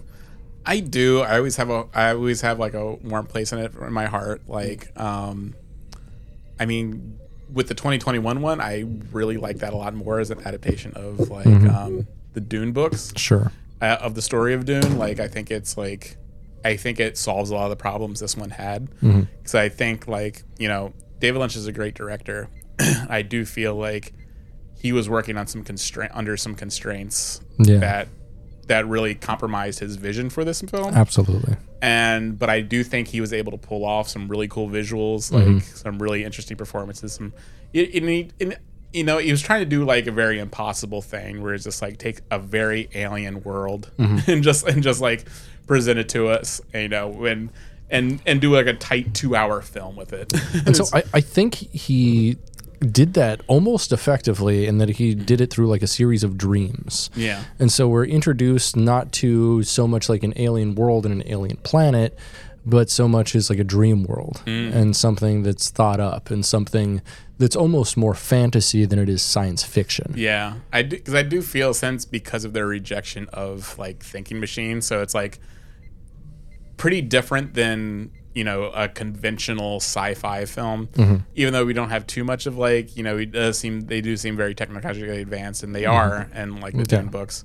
It doesn't focus on the technology too much, though. It focuses more on like the magic and the psychology. Yeah, and also it doesn't really like show like the necessity of mentats, you know, since because and they kind of do because of like you know, why we need the guild navigators to really like move, because we don't have like computers to really like do sort of like warp type travel. You know, you have to do like, you have a guild navigator, you have to have mentats that can do calculations in their head. Excuse me, hashtag not all mentats. Not all mentats.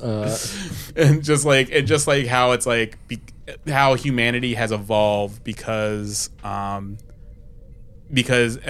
you know, you have to physically become better, you know, just like we have like, you know, the different fighting men like Duncan Idaho and the Sardaukar, you know, everyone is working at a heightened level because of like this, like, because they reject like higher technology. Right. And I think that's a really cool theme of Dune, is just like this, like how they push themselves into becoming physically and mentally superior. It's why you never fight an Amish. Never fight an Amish. No, it doesn't matter if they're on Rumspringa, even if they're fucking drunk, especially if they're fucking drunk. This is the first time they've been drunk. They don't even know their own power. They've been fucking raising houses since they were like 12 years old. They have the fucking thighs to fucking crush your skull into a million shattered little pieces. Don't want to bring out an iPhone in front of one. No. Nah. Just show them your dick, see what they say, and be on your way. Yep. You can turn that Rumspringa into a bum springer. You know what I'm saying? Bum springer. But yeah, one thing I do have though, like, problem with is like the end of this film. It shows it rain on Arrakis. That doesn't make any sense. Doesn't make any sense because there's like no water in the atmosphere either. There's no water in the atmosphere, and most important of all is like water is deadly to the sandworms. Who make the spice. So like, if it were to rain on Dune, I mean, like eventually, like in the books, like, welcome to the mud planet. Welcome to the mud. It's very wet here. Oh, we just killed all the sandworms. Like, I don't know how we will fly now. Don't know how we fly. Yeah, because like that really like goes against like what makes Arrakis important. Is because which we never even mentioned, I don't think. Like the crux of this entire plot. So basically. Gonna set it up for you real quick. House Atreides is sent to go take over from House Harkonnen. They're sent to go take control of Arrakis, which is a desert planet where they make this drug that lets you see into the future.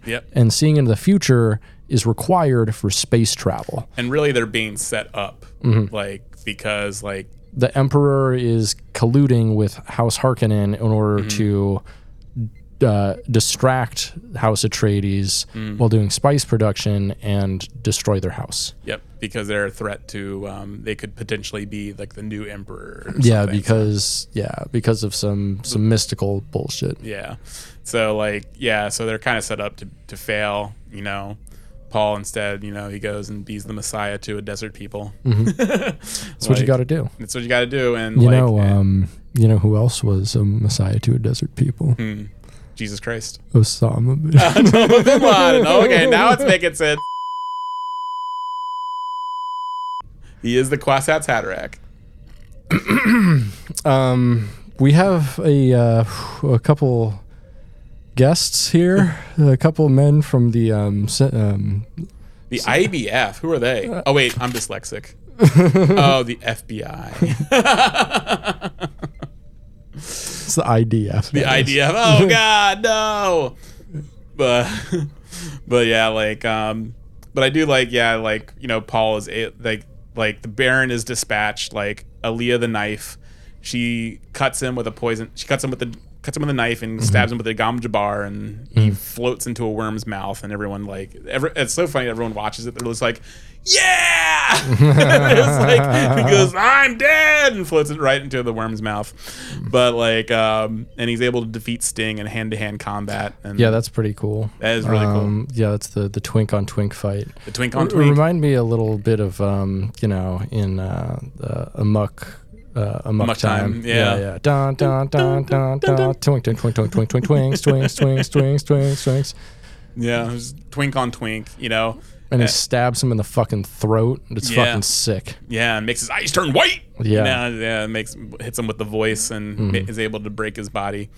But yeah, he basically just and then he breaks the floor too with the voice. It's pretty fucking sick. Yeah. I think one thing that is a scene that was left out of the version we watched was Paul really established it shows Paul established himself as emperor as a way of giving himself the legal way of ascending to the throne is he marries Princess Aurelian, right, who's the daughter of the emperor, who the emperor is going to be played by Christopher Walken in the new That's interesting. Yeah, that could be good. Yeah, and Florence Pugh is playing Princess Pugh is playing Princess Aurelian, and I think she looks great. I saw the trailer for that. I think she looks good. I think I like Christopher Walken as Florence Pugh as the emperor, but Paul he's then able to do his jihad across the universe and I've heard a lot of people call this almost the anti-hero's journey because Paul does end up killing a lot of people. Yeah. So it's like an emperor's journey. Yeah, an emperor's journey where he just becomes but it's a benevolent-ish emperor. Yeah. Benevolent. No, that doesn't work at all. But he ends up doing a whole jihad across the different planets and who else did a jihad? the real life Quasats Den. Yeah, our Quasats Hatterack. Yep. And so yeah, and it would have been interesting to see this go into other films, but that's why it does leaving you in a good place. You have sort of the you have Paul as emperor, and I will say I don't he takes Chani as his beloved, but I want to say Chani doesn't do too much in this. They just kind of kiss each other. No. Yeah, she's not even as active as was Zendaya. Yeah. Is in Zendaya, 2021. Zendaya does a better job. But they also, they got to be giving Zendaya screen time. They probably paid a lot for fucking Zendaya. Yeah. They already paid a fucking probably 15, 20 million out of pocket for Shamley. Yeah. Timmy Chams, you got to pay him. Timmy Chim Cham. Yeah. And but yeah, also one thing I didn't like though is also Lady Jessica basically becomes a non-entity after, which is weird because she's top billed in this movie. Yeah. And I do like Rebecca Ferguson's performance of her in the 2021 one because and when we see her after they leave the palace in a hurry, she basically just freaks out the entire time, and I think I felt like Rebecca Ferguson did a better job of someone who would have Bene Gesserit training. Right. Is more focused than freaking the fuck out. Yeah, but then afterwards, after she becomes the Reverend Mother for the Fremen, she basically just becomes basically nobody in this film. We do get to see her at the end, but yeah, it ends a pretty good, ends well for our hero, Paul. He's a hero in this film. And But then one thing I love though, then we go into like sort of a like almost like the ending to Predator. Where it's just like, when it's doing the text, when it's showing all of our characters, and the actors who played them. Oh, right. But it just, instead of like how fun the ending to Predator was when it's showing all the actors, where it has like this uplifting heroic music, and it shows them all just like goofing around, just being goofs. Yeah. Like here we just have like the transparent, semi-transparent versions of our actors just staring at the screen. Mm-hmm. And I don't know, I just thought that was really funny while waves crashed behind them. Like they're ghosts. That's pretty hot. You don't want to fuck a ghost, man? Ain't you never watched Casper's Spirited Beginning? But it was a very fun way. I thought it was visually interesting to do the credits that way. Mm-hmm. It was fun, but it was also kind of strange. Yeah. But I mean, and then we have like ended with raining, which goes against we have Paul as the emperor because he establishes that Arrakis is now the center of the universe because they control the spice. Right. But water kills sandworms. Yeah. But everyone's celebrating that that Paul uses his powers to make it rain on Arrakis. Spoiler alert! In later. I mean, I'm not sure if they're canon novels, but still written by his son. Mm-hmm. They get water sandworms, water worms. So yeah, they get. I think in Chapter House Dune, like Arrakis is a lush terraformed planet. But yeah, just funny in that because it's like, okay, well, it just rained. It's raining on Arrakis, and all the worms are going to die, and you're not going to have any spice. So Arrakis is no longer the center of the universe. Right. Like you just lost all your bargaining power. It's raining free men. Hallelujah. But that's something. But to people, I think that's kind of left out of the fact, that water kills worms in the Dune universe, and so you're just water kills worms in our universe too. I don't know if you've ever noticed. It does bring them to the pavement and you step on them. Mm-hmm. But like, I eat them. You eat them. I get a spatula up there. You ain't never seen that movie? Read that book? How do you fry worms? Oh yeah, I was about to mention that. I just put it on my server. That's why I was thinking about it. I was like, I haven't thought about that book. I remember reading in elementary school. So in elementary school, they made us read that book, and then we could optionally eat fried worms as a project. And I tried fried worms. How was it? Kind of what you expect, not great. I had a neighbor that would eat raw worms. Uh-huh. He was like this weird kid. Was your neighbor a fish? You got a catfish for a neighbor? No, he was just like this weird dude who would just go and he would get worms. He would get a bunch of worms. I'd go play with him, and he would get a bunch of worms, and then he would cut them in half, and then eat them. And I'm like, and all you could think about was that book because I had just read that book, how to eat fried worms. So. Right. But yeah, but there's no worm eating in this. But I do feel like I mean, not in the classical sense, but in the in the sexy sense. Oh yeah, lots of worm. Chani was a worm eater. Oh, she was eating lots of worms. but yeah, I do feel like they added the rain because that's like feels triumphant and satisfactory to like the viewer. Because because the viewer who's probably unfamiliar with the Dune universe would think like, it rain's good. Yeah. Rain's good. Like these I missed you. Yeah, like the deserts miss the rain. Yeah, like these desert people need the rain. So that's supposed to be satisfying for the viewer. But and the world universe like Arrakis is like Paul's ascendancy to the throne is now completely moot. Okay. I hope someone got fired for that. I hope someone got fired for that blunder. But it's a self-contained film. It never explains that, and so it doesn't matter. No, that's why. And I'm fine with that because, like, as I was saying, like I think like Alejandro Jodorowsky's Dune, while it kind of follows a loose adaptation of of the book. And I kind of like what he brought to the table from watching the documentary Alejandro Jodorowsky's doing. Like from what I heard, like I would like to see that film. Yeah. And well, I mean, supposedly it was between 10 and 14 hours long. Yeah. Which back then, not a possibility. There was no kind of funding for that. No one was willing to put up that kind of time or money. Now, That fucking Netflix would do that in a fucking second. He also wanted a scene where there was like 1,000 people all shitting at the same time in a pit. Oh, so basically like Gandhi. Yeah. So it was definitely like a very ambitious project. And it's interesting to see how that project, while it never got off the ground, it brought a lot of like people together, like Dan O'Bannon and H.R. Geiger, who like they met on that.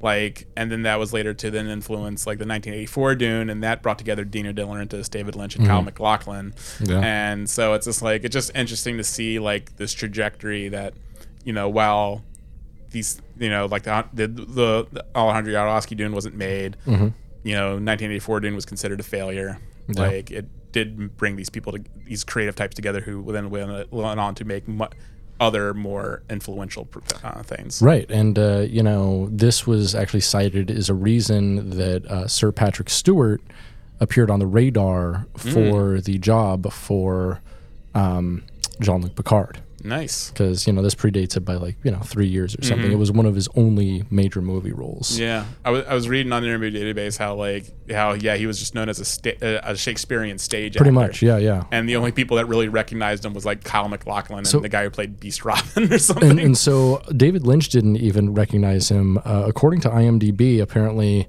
David Lynch thought he cast another guy named Patrick Stewart that wasn't him, and so he accidentally got Patrick Stewart, but liked him so much in the role he kept him. You know what? All right. But I'm all for it. I think Patrick Stewart does a fine job as Gurney Halleck. Like, I do like what's his name? Josh Brolin's. Yeah, he's very good. Josh Brolin's very good as Gurney. Like, because Gurney is described as like a typical fighting man. You know? Gruff guy. Gruff guy. Which I can kind of get, at least in this universe, Patrick Stewart being that guy. Yeah, I mean, he does bring a lot of like the authoritarian Picard voice. He has that intensity, and he, you know, he basically talks to Kyle MacLachlan as if he's Wesley.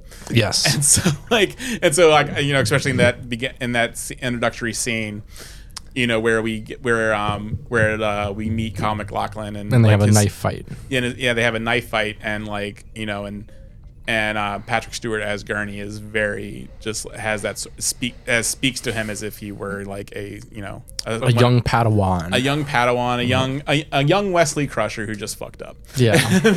So or an Anakin who just fucked up, and so like.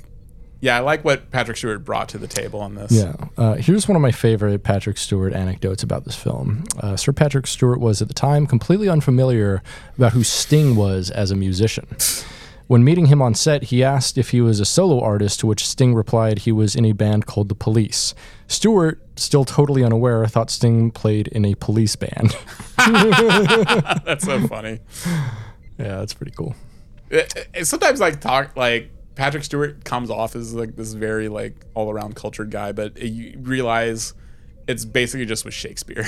I mean, you know, culture is so atomized that like no one's a completely rounded person in every subject, and so like I can't expect this guy who is in like so many Shakespearean productions, is friends with probably a lot of classical musicians who probably mostly play classical and or jazz. Yeah. You know, I can't imagine him being like really into fucking pop music, fucking white reggae from Sting. Yeah, from Sting from the fucking 80s. Like, I don't know.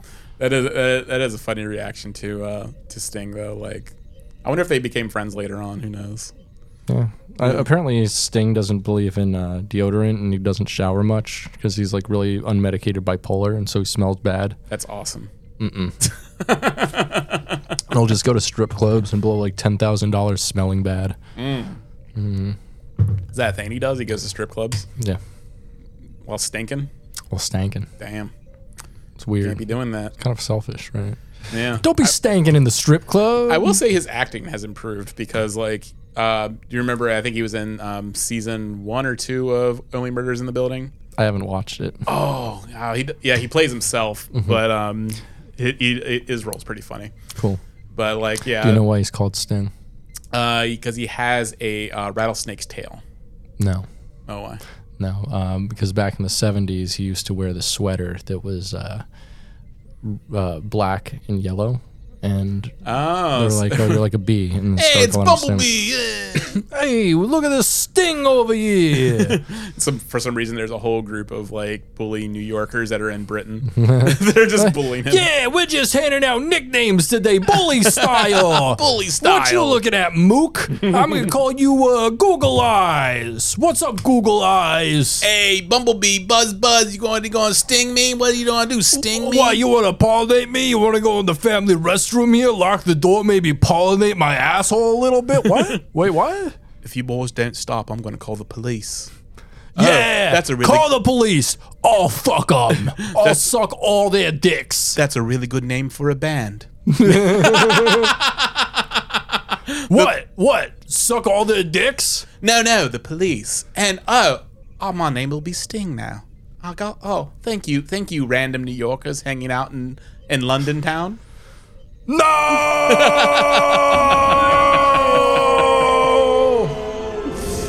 And that's how history is made. Hey, how about this guy? Hey, what you doing, tall stuff? Hey, beardo weirdo. What's up with that hat? I'm gonna call you Osama Laden. Actually, you know what? I'm reading this really cool book. It's called Dune, written in 1965, and there's a guy, who is kind of the chosen one who performs the jihad, and they call him the Quasat's Haderach. You're the Quasat's Haderach, Osama bin Laden.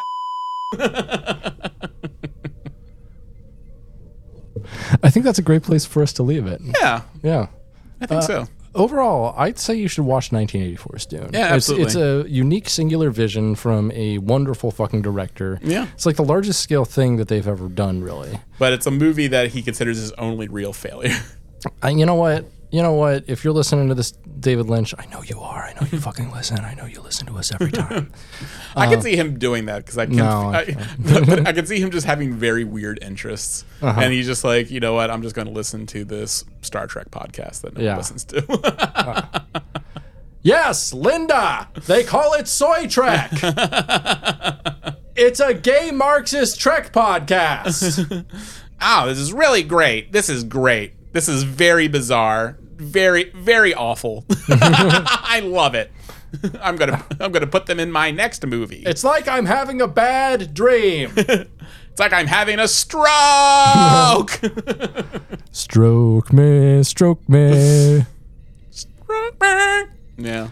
I hope David Lynch is listening, and if he is, I want him to know that I one time bought 5 pounds of the David Lynch coffee. Mm-hmm. It was great. I loved it. Nice. It was only available in California, I think, at the time, and I was living in Baltimore. And I looked online, and I was able to order 5 pounds of it. I could only get 5 pounds, and I drank all 5 pounds of David Lynch's roast. Was it a light roast or a medium roast? It was a medium. It was very good. Like, I remember like making a ton of it because I was just like, I'm not gonna get through 5 fucking pounds of coffee, but I did. I gave some of it away, but yeah, no, he had a cute little commercial for his coffee. It was, very Lynchian commercial. Sure. Yeah. Probably had like a black and white monkey that he's talking to about coffee. Yeah, I do like that. Was it like what something did? Yeah, that's right. Yeah, that just small weird film he made for Netflix. That's just him and a capuchin monkey talking. Yep, it's pretty cool. Having a fun time. Very Ross of him. Very Ross. Very Ross of him. Yeah, that's actually one of the monkeys that was inside of the Ross. Yeah. Yeah. Cool. We're gonna leave it there. Yeah.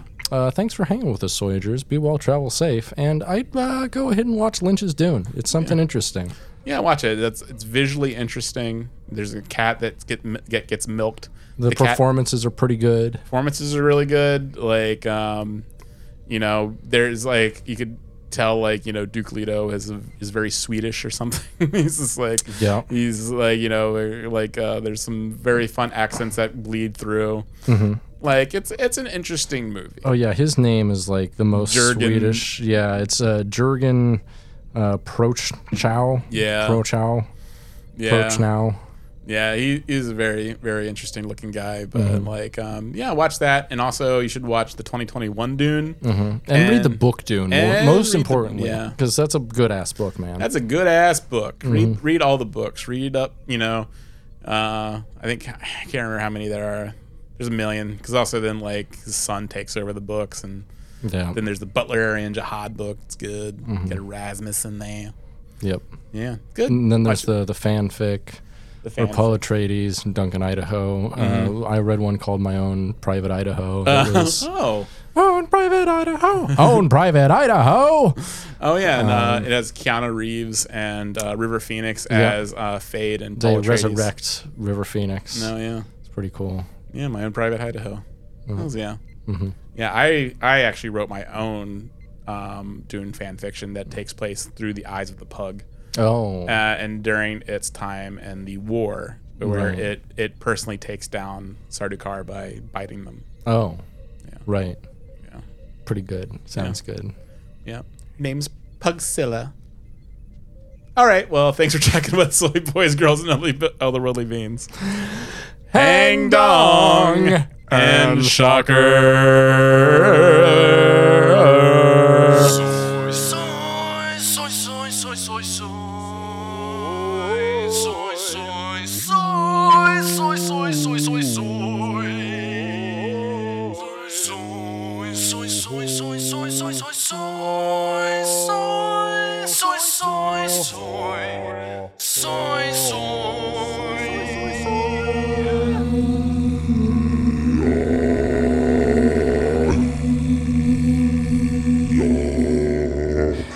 The meat is water.